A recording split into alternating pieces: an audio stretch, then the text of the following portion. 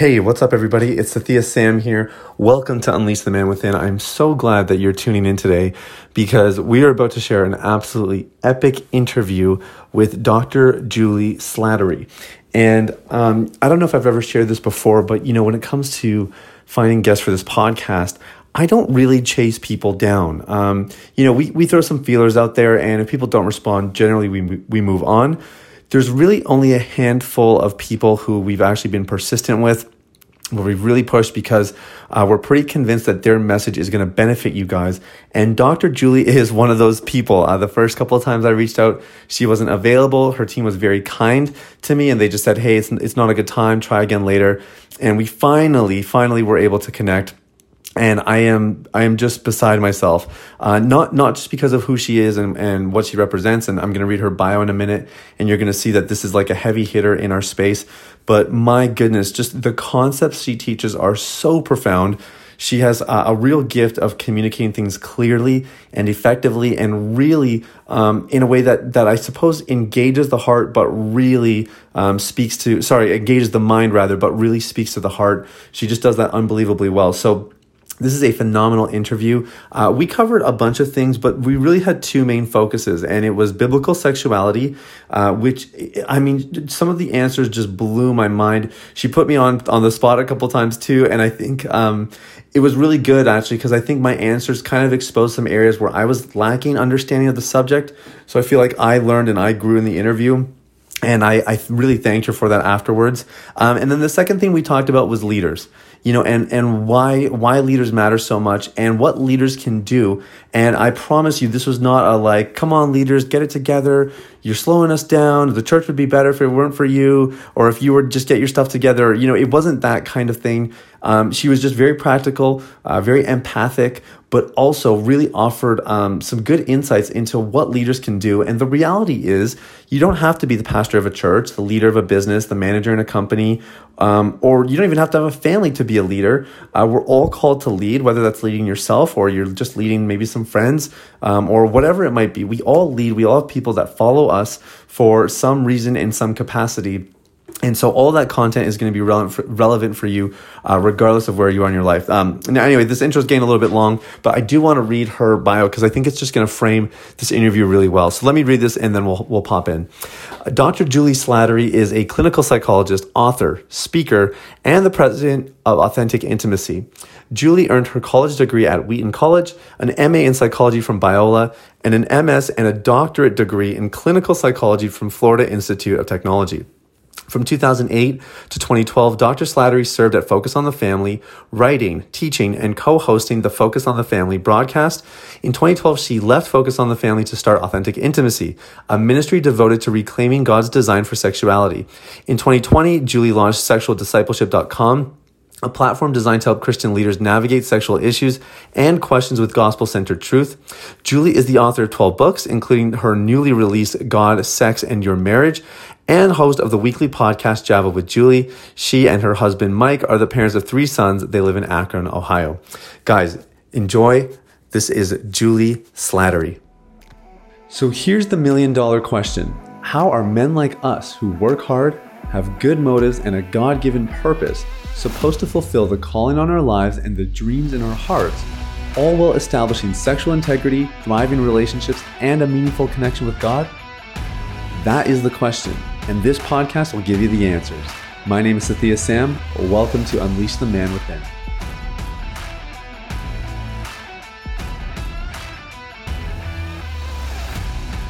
Great. Well, I'm here with Julie Slattery, founder of Authentic Intimacy, and gosh, I could list all the things you've done. I'll purposely do that in the intro, but you've really pioneered a lot in the area of biblical sexuality and everything that comes with it. So it's a real honor to have you. Thank you so much for being here today. Hey, it's a joy to be with you. Thanks so much for having me on.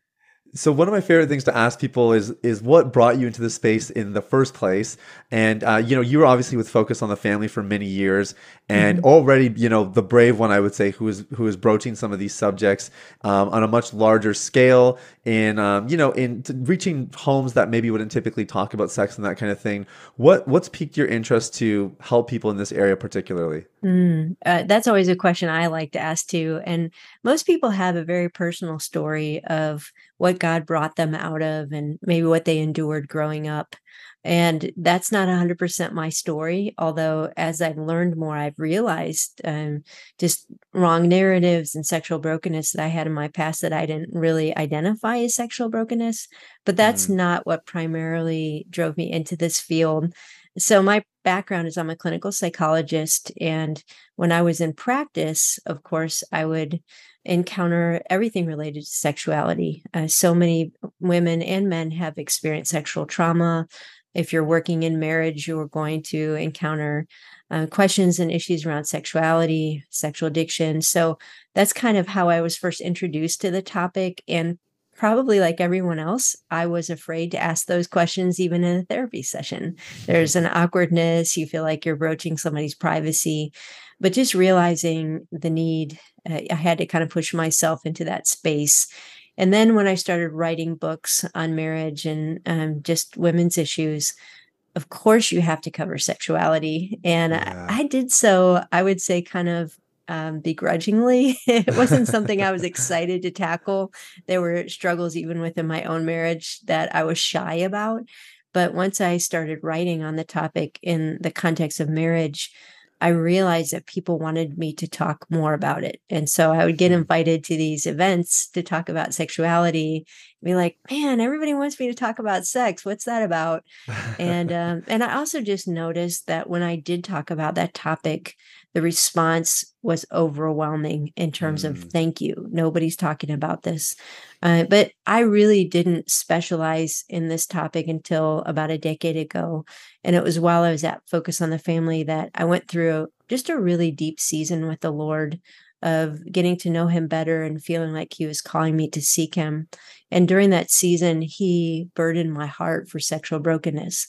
Uh, I just couldn't sleep. I actually had a hmm. physical pain in my chest for Wow. many months. And I just was asking the Lord, what are you doing in my life? What are you calling me to? And he made it very clear that he wanted me to address sexuality. And I think part of my journey was being at Focus. I was kind of known for asking the question underneath the question. I Yeah. love to do that. Like, I don't want to read off the sheet. I want to ask the question that everyone is thinking. And Hmm. when I would do that around sexuality, I felt like we got really uncomfortable in general Hmm. as a church. But when I meet with individuals, there was such a need for people to speak out loud what they were experiencing, and not just the issues of pornography or abuse recovery, but even loneliness, or what does a single sex or a single Christian do with their sexuality? uh, Yeah. where can they go to ask their real questions? So that's what prompted me starting this ministry about 10 years ago. And it really has just been a journey of faith as I've learned more, as the questions have become more difficult, even in the last decade. Well, yeah, I was thinking like even, 10 years ago that would have been like such a relevant time to step into a ministry like this because we were kind of in the postmodern era for Mhm. Christianity, especially a lot more questions around sex. And then here we are 10 years later, and the subject is like tenfold in its relevance. Yeah. And so it's amazing. God's timing is pretty amazing, and you've been able to help a lot of people. The one of the terms that I've seen everywhere in your website, I've heard it on your podcast, and just seen it in your content is biblical sexuality. Hmm. And I think we hear that term a lot. You kind of mentioned earlier that that when you were asking the question under the question, you were getting to places where people were uncomfortable because they probably hadn't gone there before. And before we start actually defining biblical sexuality and all of that, I'm wondering if you can just touch on why you think it is that we have maybe quote unquote dug ourselves into a hole collectively as the church and not talked about it for all these years. And I kind of know that from my own upbringing rather. But this Hmm. has been systemic for a pretty long time. The church Yeah. hasn't really always gone here. Why do you think that is?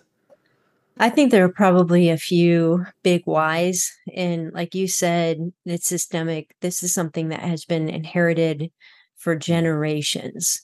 Yeah. And so if you talk to a pastor who is in his 70s or 80s and you bring up the topic of sexuality, like I did with one of my family pastors, he's like, we never talked about that. Like we just figured people would figure that one out on their own. And you look at what seminaries were training ministry leaders in, And there was never a course on sexuality. I think they're starting to be now, but it was just sort of this topic that traditionally from generation to generation was off limits. And I think there are a number of reasons why. I think like Nancy Pearcey has done some great work in just looking at kind of the modern outgrowth of Gnosticism, of separating the body from the holy and thinking that the body really can't be talked about in a way that glorifies God. Mm. I think if you look at the Victorian age and some of the impact of that, and so I think if we look at these historic roots, we can look philosophically on how we got to where we are.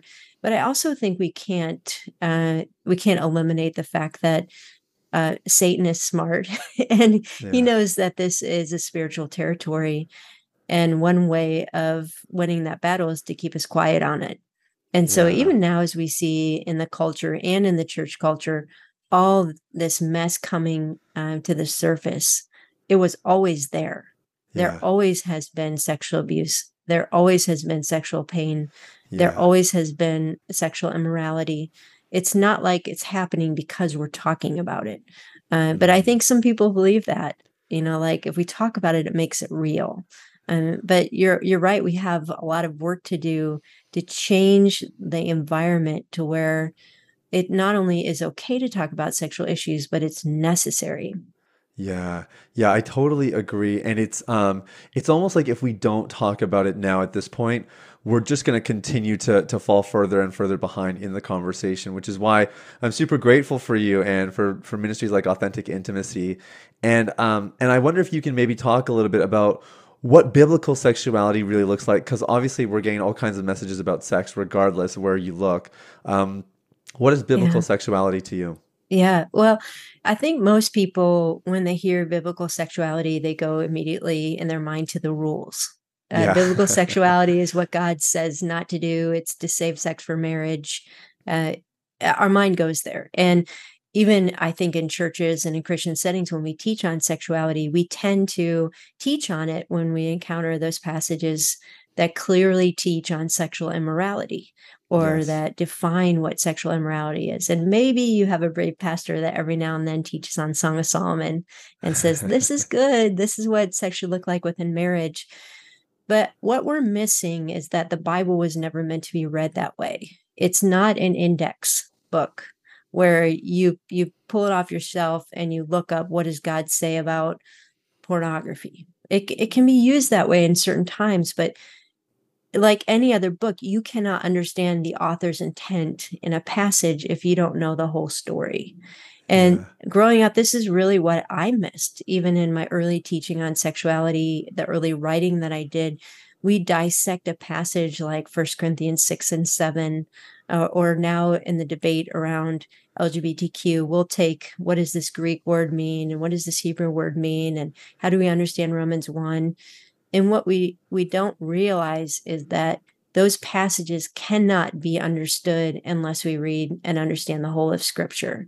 Mm. And the Bible is a story. It's a story of God's creation, of our fall with humanity, our efforts to be reunited to God, kind of failing on our own, and Yeah. then Jesus Christ coming as the expression of God's love to redeem everything that's been broken. Mm. And so we can't understand biblical sexuality if we don't understand that biblical narrative. And so a lot of what I've learned to do over the years is to first start with teaching what is the biblical narrative of sexuality. Yeah. Because when we only talk about the rights and wrongs, when we only talk about this is what you need to do to honor God, we miss his heart. And once we hear the narrative and we really begin to ask the deeper question of why did God create us as sexual people in the first place? Then we can begin to understand Song of Solomon in context and Proverbs 5 and 1 Corinthians 6 and 7. Now they all begin to make sense. Hmm. That's really good. And I think it's true of any concept, biblical or not. Like the greater your context is, the more appropriately you're going to be able to actually break down the information and kind of piece it together.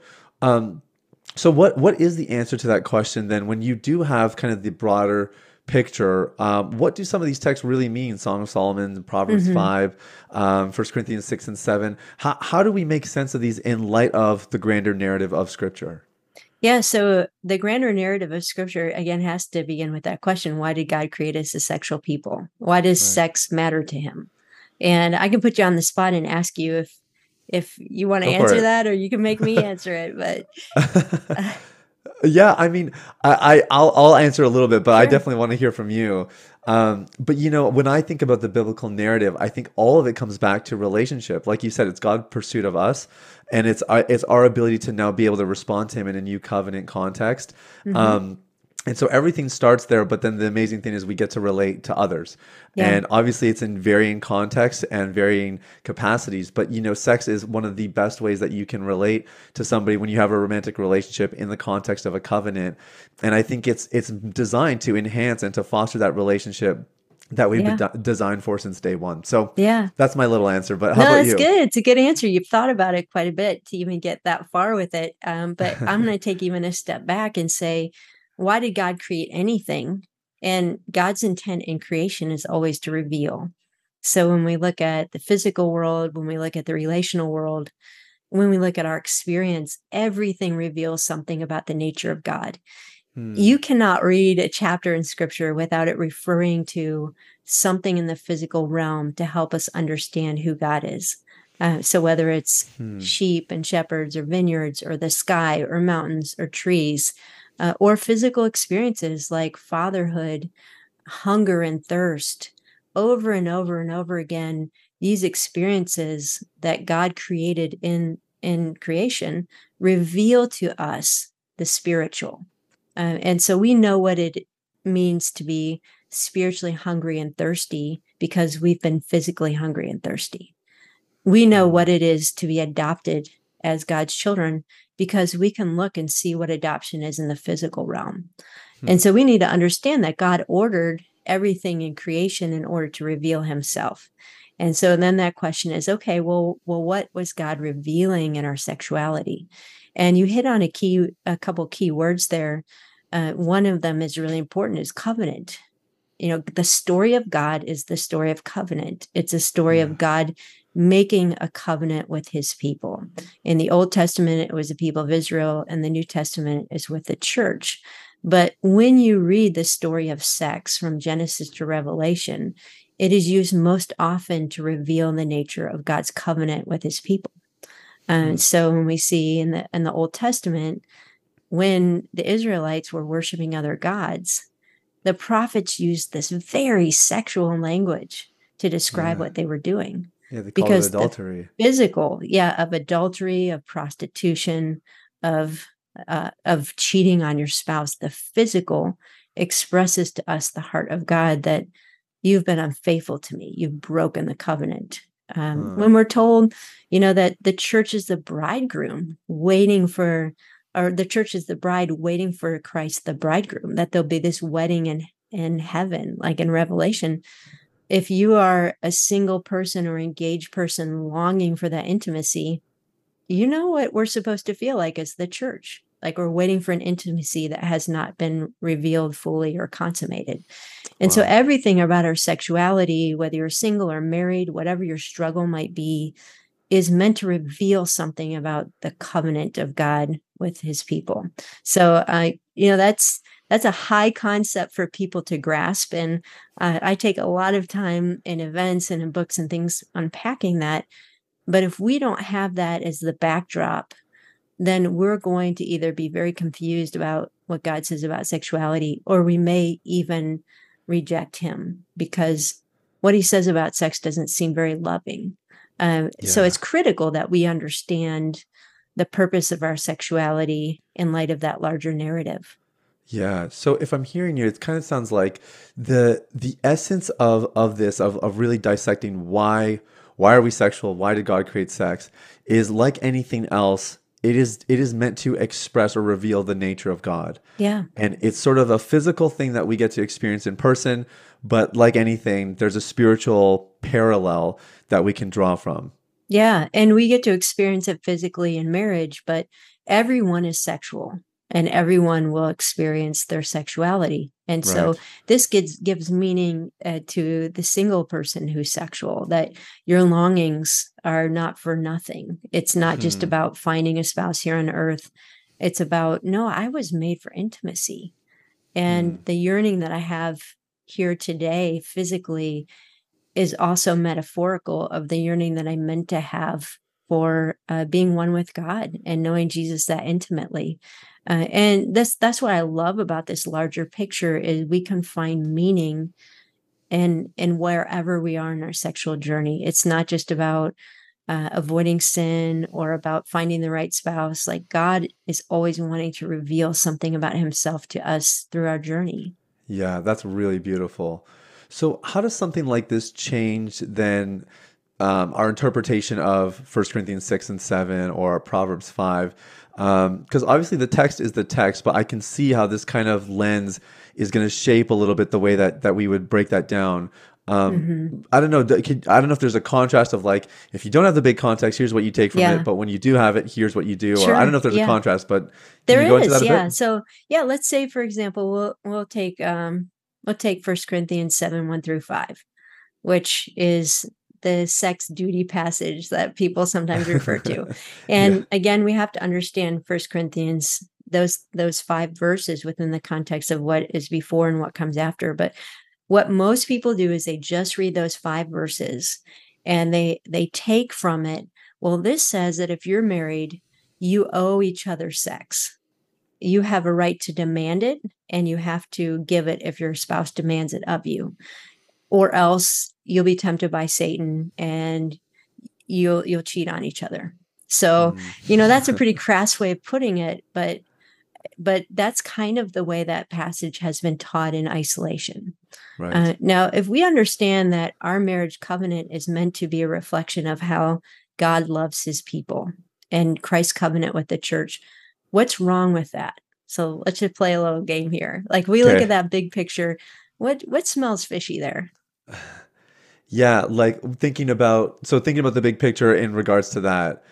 I mean, I think for me, the one thing when my wife and I have looked through some of these scriptures, and admittedly, we have members of our own family who have really shoved this one down our throats. Yeah. But our my big thing is, um, if somebody can't say if they can't say no, then their yes Hmm. has little value. Yeah. And if you think about the context, what we were talking about earlier of even our relationship with God, God hasn't forced us into anything. Yes. We get choice in the matter, and that's the essence. It's the fundamental piece of all relationship, true relationship, is you have a choice. So at Yeah. least for me, the one thing I'm extracting as you're talking about it is, yeah, in the context of sex, you should always have your choice, and I don't think those texts negate it. I think those texts are more underlying or outlining some parameters for maybe how you broach those conversations and how somebody chooses to participate. Right. Yeah, exactly. So even if we look at scriptures where God talks to us about our covenant with him, what does he say about, I hate it when you just come to church and you worship, but it's shallow and on the side you're stealing from each other. Like, Hmm. stop it. Or you're lukewarm, I don't be hot or cold. Like, I'll spit you out of my mouth. Or God Yeah. loves a cheerful giver. Don't give begrudgingly. Now, if we apply that to that passage and say our covenant is supposed to be like God's covenant, is he honored when we come to the marriage bed and say, "Ugh, I really don't want to do this, but I have to"? Or we say, like, I got married to have sex and you have to give it to me. Like Hmm. those attitudes, both of them are so disconnected from the heart that God wants us to have. When we look at the fruits of the Spirit, when we look just a few chapters later in First Corinthians, him defining love as patient and kind and not demanding its own way, why do Yeah. we think First Corinthians doesn't apply in the marriage bedroom? And Hmm. so when I read the First Corinthians 7 passage with the whole narrative, what I really understand Paul saying there to the Corinthian church, who he says in First Corinthians 1 through 3 is a very immature church. He says, I can't give you deep wisdom because you're just not there yet. So, I'm going to kind of give you the baby steps. They're living in a very sexually immoral culture. So we take Yeah. all of that into context. And what Paul is saying is, sexuality is a very powerful force. And one of the purposes of marriage is that you administer to each other sexually. And that's a high responsibility for both of you. Yeah. And he says in 1 Corinthians 6, if you're a Christian, your body doesn't belong to yourself, it also belongs to God. And then he says, but if you're a married Christian, your bodies also belong to each other. Yes. And so honor God with your body, honor your spouse with your body. This is a way that together you fight temptation. It's a way that you forge intimacy. And I think when he talks about a duty or a sexual need, he's not just talking about the person with a high sexual desire. The person with the low sexual desire, whether it be the husband or wife, also has sexual needs. Yeah. Maybe wounds that need to be attended to. Maybe sexuality that needs to be nurtured and just cared for. And so when we interpret this passage as demand and duty sex, we totally miss the spirit of covenant love. Yeah. Yeah. That makes a lot of sense. What would you say to somebody who maybe is maybe there's the difference in libidos and they haven't been able to really reconcile or reach some sort of a happy middle ground?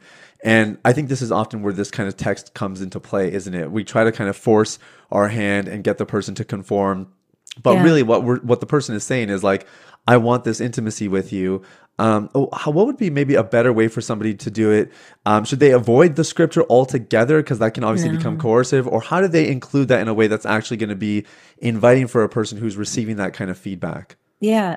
Well, first of all, I think this is probably about 50% of couples, or maybe more, but about 50% of couples that have an ongoing discrepancy in desire that leads to significant conflict in their marriage. And I think, again, what I would encourage a couple like that to do is, again, take a step backwards. What is the purpose of sex in our marriage? Because a lot of us got married believing the narrative that that I need to be pure until I get married. And then once I get married, I should have all of my sexual desires met and fantasies met. And I never need to have self-control again. Like I just get to be selfish, essentially. Yeah. And I think, again, if we look through the whole of scripture, we have to see, no, that again isn't consistent with discipleship. Whether you're single or married, a fruit of the Holy Spirit is self-control and love.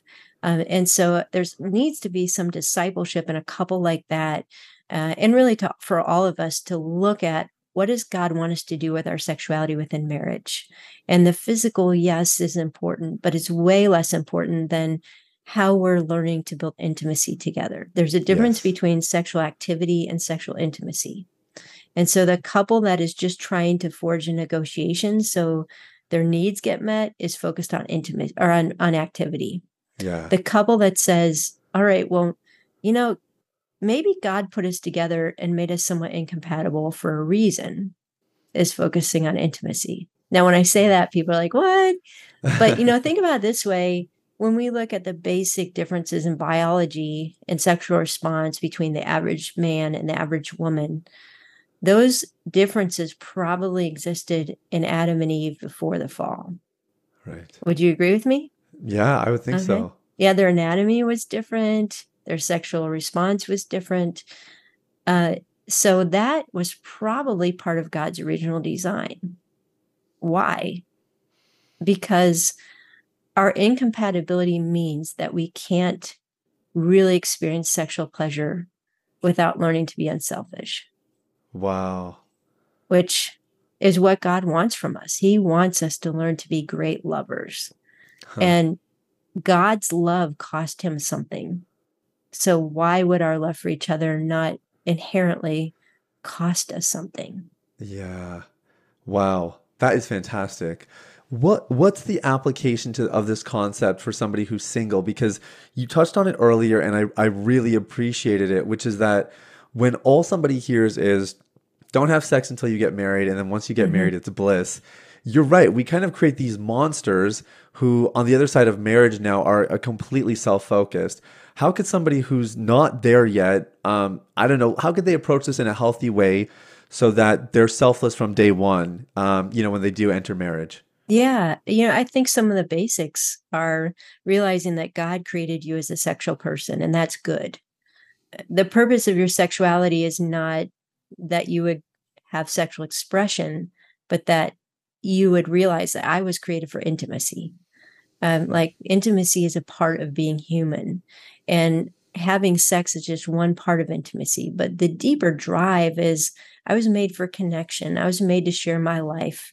I'm not happy just sitting at home looking at a computer all day. I'm not happy with false intimacy. Like I need that connection.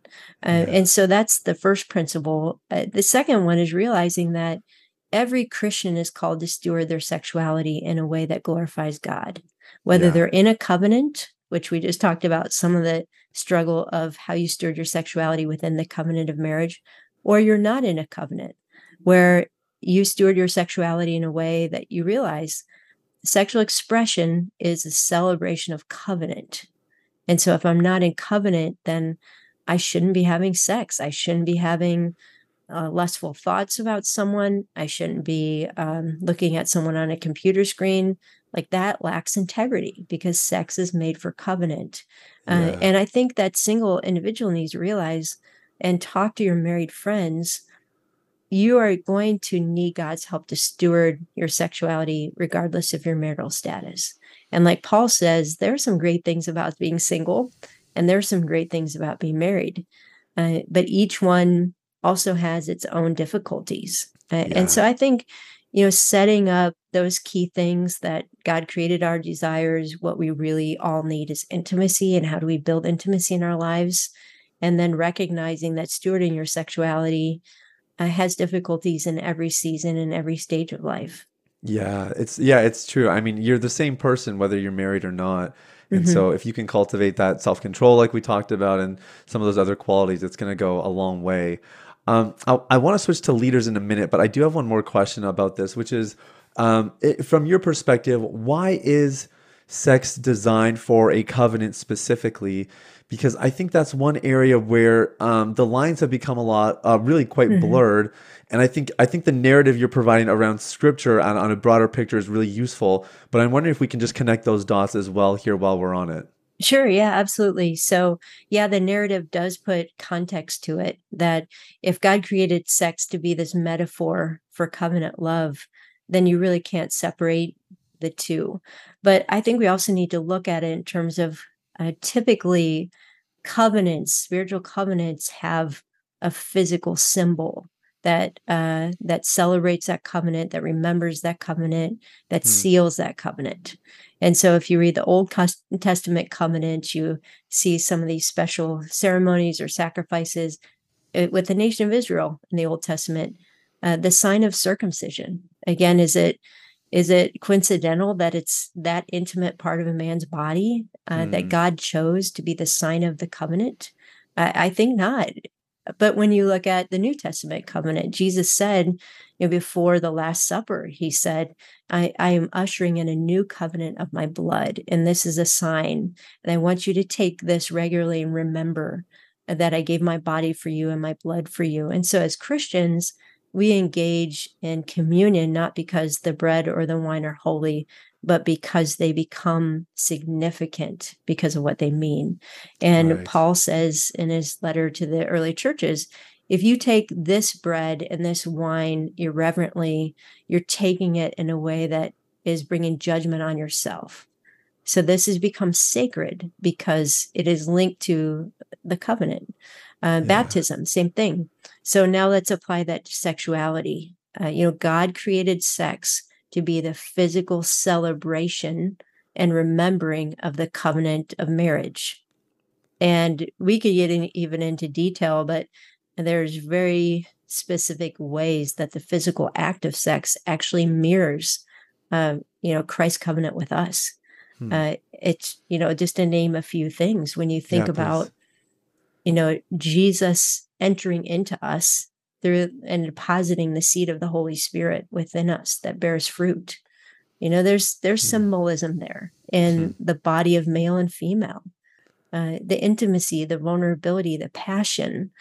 It all is part of our relationship with God. Why do we celebrate on Sundays?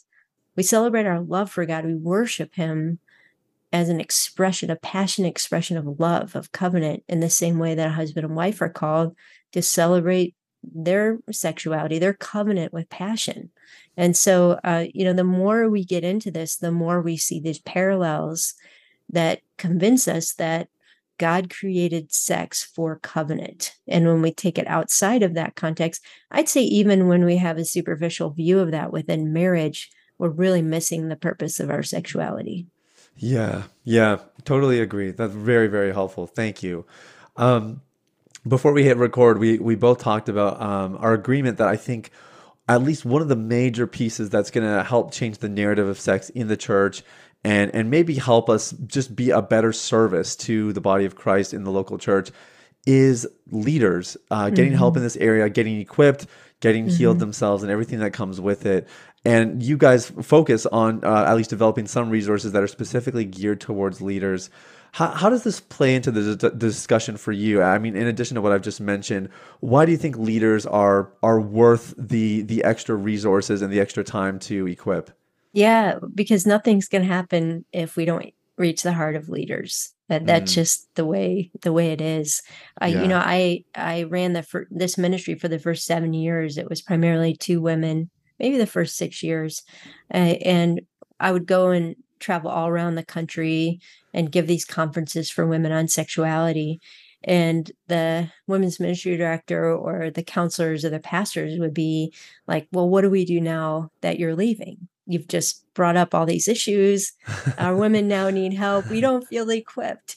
And so I started saying, okay, every time I speak somewhere, I'm just going to go in a night early and offer a free leader training. So at least they have some equipping of what I'm going to be talking about, how they can follow up, how they can learn more and be equipped. And then that led to a total shift in the ministry. Like we're no longer an all women's ministry, we're a mm, church ministry, but it also led to a whole new website where all we do is train leaders wow, and giving them that bigger narrative of sexuality, helping them understand how you can't separate the sexual from the spiritual, that yeah. every sexual issue is a spiritual issue. And so that means we really can't do evangelism and discipleship if we can't enter into conversations around sexuality. So I love working with leaders. I think leaders are also they feel stuck because they're like, no one's helping me with my stuff. And I'm supposed to be the expert on this, but I feel like I lack integrity to teach on it when my own marriage is a mess, or I Yeah. have issues and questions that I'm not even allowed to say that I struggle with, or I'll lose my job.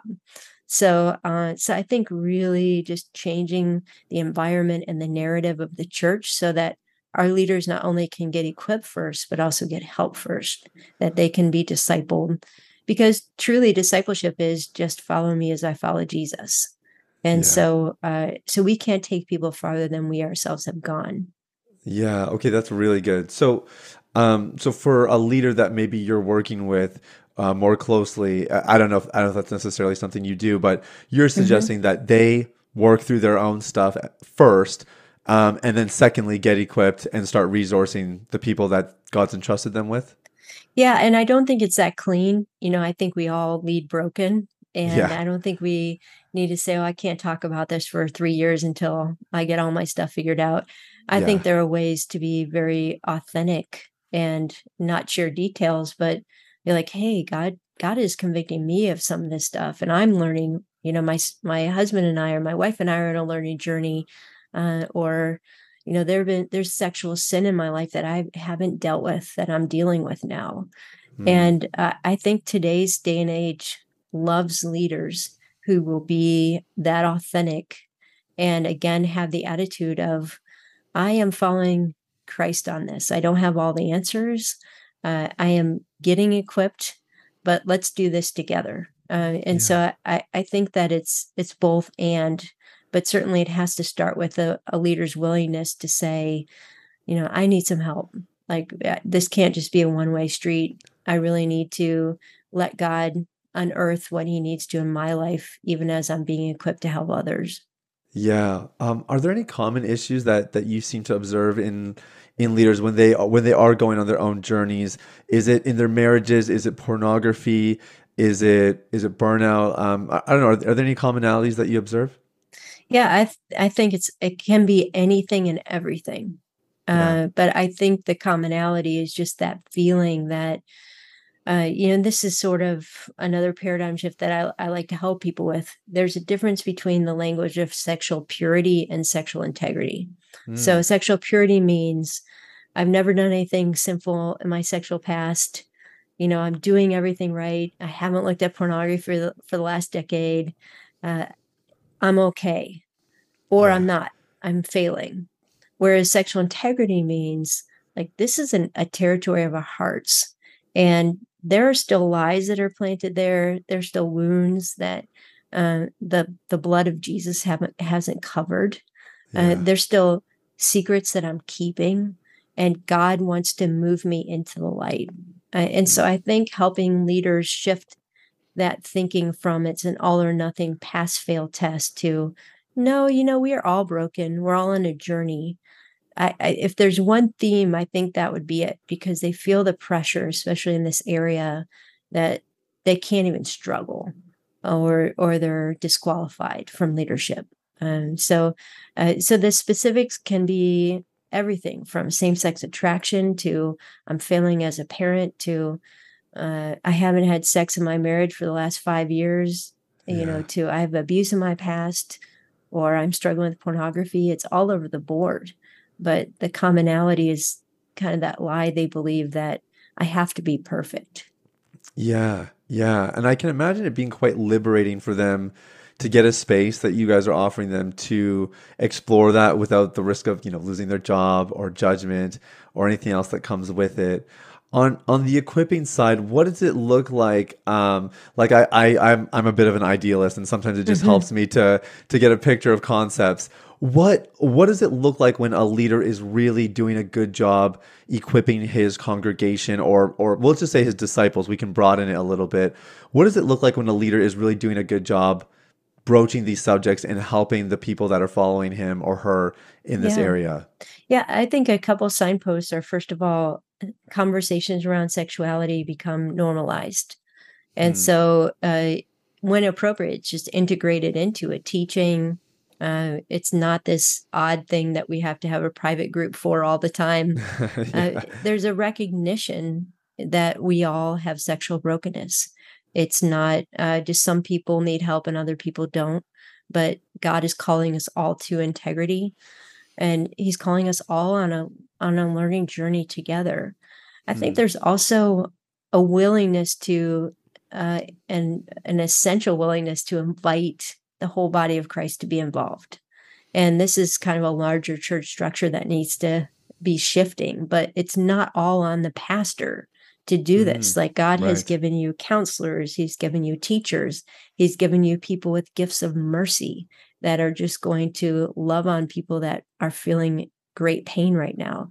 Gifts Yeah. of hospitality, reaching out to those who are homeless because of sexual issues. And I think that is a sign of a great leader who's saying the whole body of Christ needs to be activated in this work. And I think not being afraid of anything, Huh. being so rooted in the biblical narrative of God's heart for our sexuality that although it's difficult, we're not afraid to tackle pornography. We're not afraid to tackle questions about gender. We're not afraid to take a stand on what we believe about marriage or about God's design for marriage. And this is a topic that does create a lot of fear. But when we see how it's integrated into the gospel, Paul says, I'm not ashamed of the gospel of Christ, for it is the power of salvation. Yeah. And I think when you see it as a separate topic, you're tempted just to skip it. But when you see it as the outgrowth of the gospel and discipleship, you become encouraged that, we're going to stand, even if there's consequences to it. Yeah, that's really timely, and I think a lot of church leaders, at least the ones that I know, I think are all figuring it out. And Mm-hmm. the narratives in our culture continue to change around sexuality and gender, and figuring out the right language and the right ways to express these truths in a way that people understand it, and I guess sometimes in a way that's maybe going to offend people as well. Mm-hmm. But you're right, that kind of rising up, I think, is paramount. Um, on the other side of it, so maybe there's people listening who aren't overt leaders, like you were saying. So they're not the pastors. Maybe they don't even lead a small group or something like that. But I really believe we just did a series that like every man is a leader. Every person is a leader. We're all called to lead in some capacity. And so I think what we're talking about has relevance across the board. What does it look like for someone like that to maybe be a leader as well? It could be maybe in the home or at work. How do some of these concepts spread into some of those other avenues of life? Yeah, I totally agree with you. I certainly, if you're a parent, you're a leader. If you're Yeah. Oh, a yeah. big brother or sister or an aunt or an uncle, you're leading small groups, you're discipling people. Part of what we're supposed to be doing as Christ followers is discipling. And so, if we are active in our faith, that means we're discipling someone.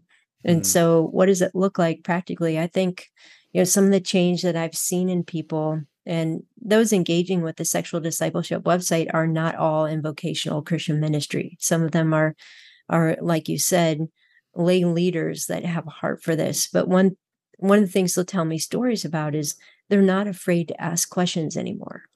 And so, huh. people will drop us hints around sexual issues in everyday conversation or in Bible studies or at church. They'll say, well, you probably don't want to know about this, or yeah, you're probably going to judge me for this. And they're kind of testing you Huh. to see, will you ignore it? Will you follow it up? And what they're learning to do is to realize there's a spiritual issue under that statement.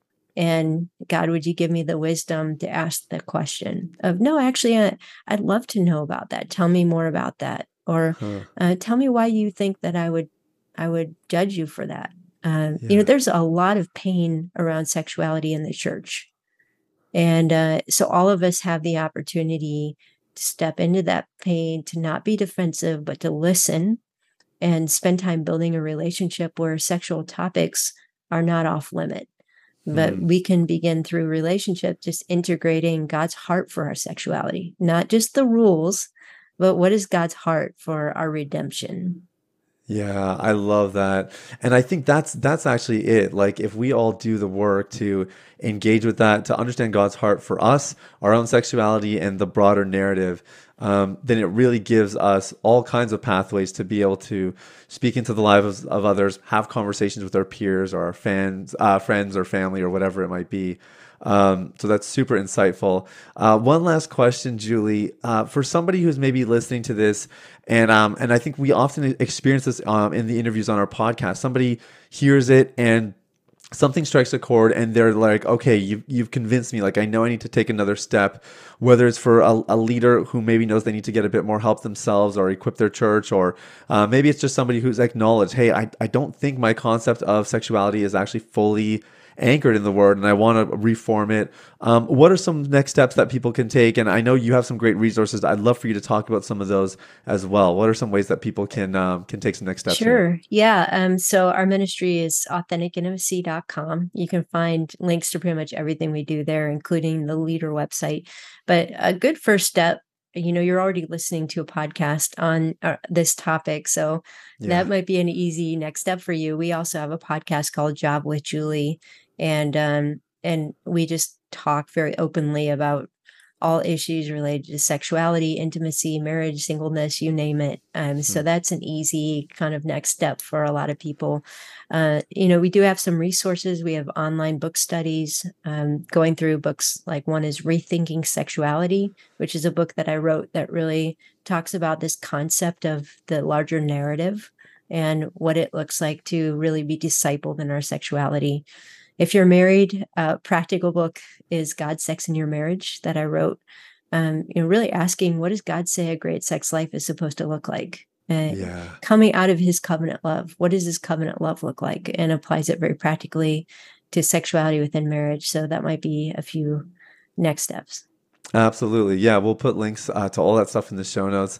But thank you so much for your time today, Julie. This was amazing. I learned a lot. I was taking some notes myself. I really appreciate you and appreciate your time. Well, thanks. And thanks for your work and just helping men seek sexual integrity. Yeah, it's my pleasure.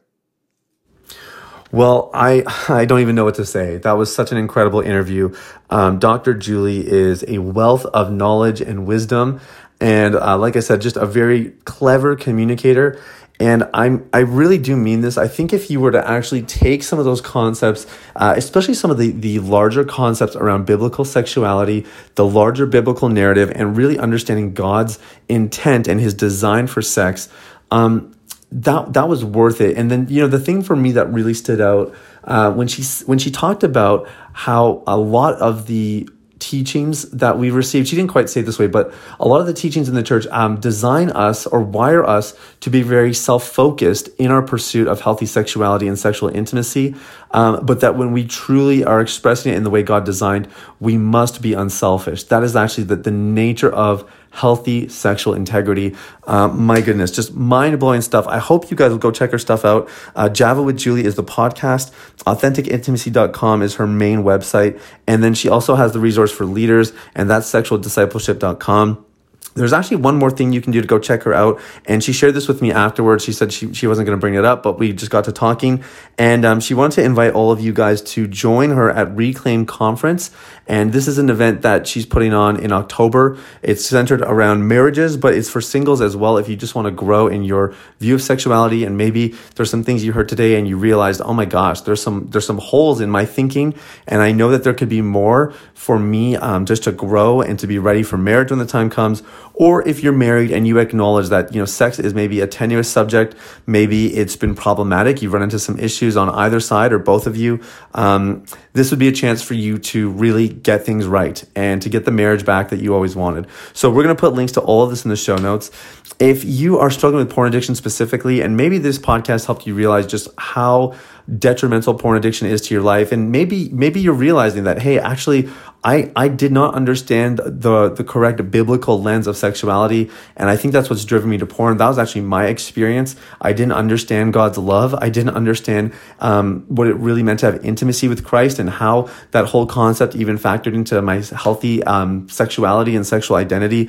So if you're like that, and maybe you need a resource that's going to help you grow in that area, I want to invite you to get a free copy of The Last Relapse. You can get it at thelastrelapsebook.com. And in doing that, you're going to get a blueprint that will literally walk you through the steps for resolving the root issues, tackling this thing head on, and really experiencing lasting freedom. That's what it's all about. It's available at thelastrelapsebook.com.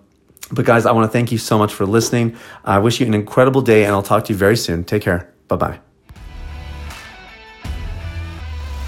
Hey everybody, it's Sathia again. Thanks for listening to Unleash the Man Within. I wanted to take a quick moment to let you know about a free ebook that I wrote for you called The Ultimate Guide to Porn Recovery. It provides a basic framework for the recovery process and a few of my top tips completely free of charge. You can get it now at www.ultimaterecoveryguide.com. That's www.ultimaterecoveryguide.com. Now, if you've been impacted by the podcast and you want to show some support in less than 60 seconds, there are 3 ways you can do that. First, you can leave a rating or review on your podcast platform. This lets people like you know that the content here is valuable. Secondly, you can share this episode with someone in your life that might benefit from the content. If you're passionate about helping other people experience freedom and success in their lives, this is one of the easiest ways to do that. And lastly, you can subscribe. I personally only listen to the podcast that I subscribe to. If you're seeking daily encouragement, guidance, and insight in your recovery journey, I highly recommend subscribing to Unleash the Man Within. Thanks for listening. I look forward to connecting with you very, very soon. The information, opinions, and recommendations presented in this podcast by Sathya Sam and his guests are for general information only and should not be considered medical, clinical, or any other form of professional advice. Any reliance on the information provided is done at your own risk.